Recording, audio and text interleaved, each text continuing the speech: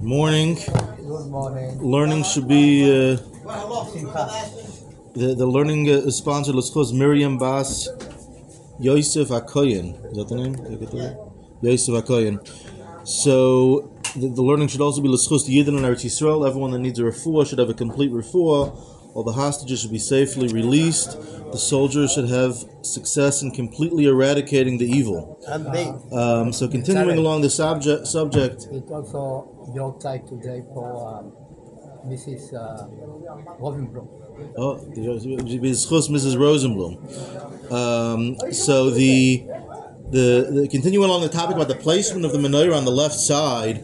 So there's a couple of fascinating details to analyze here. So the Shulchan Aruch talks about a scenario, quotes the Torah in the name of the Avi Ezri, about what happens if there's no door frame, there's no mezuzah on the door. Let's talk about the simple reading. What happens if you go to a house where there's no mezuzah? So the Shulchan Aruch says, then you light the menorah on the right side. So interestingly, the Rebbe Rashab is known more for his mastery of Kabbalah and Chassidus, but he was a great Paisik as well. He wrote responsive literature. In our last year, Smichas Chaver, we learned the Tshuva from the Rebbe Rashab. So the Rebbe Rashab in a Maimer actually asks a halachic question regarding this exact topic. And unfortunately, he doesn't give us the answer, but he asks the question. He says, it needs further analysis if the Shulchan Aruch here is talking about a doorpost that is exempt from a mezuzah, or is it talking about a doorpost that one, for whatever reason, didn't yet put up a mezuzah, it was not religious, and so on and so forth. The Rebbe Rashab seems to be leaning towards the direction that this that you put the mezuzah on the right side is specifically if the doorpost is exempt from mezuzah, but the Rebbe Rashab says tzarech iyun.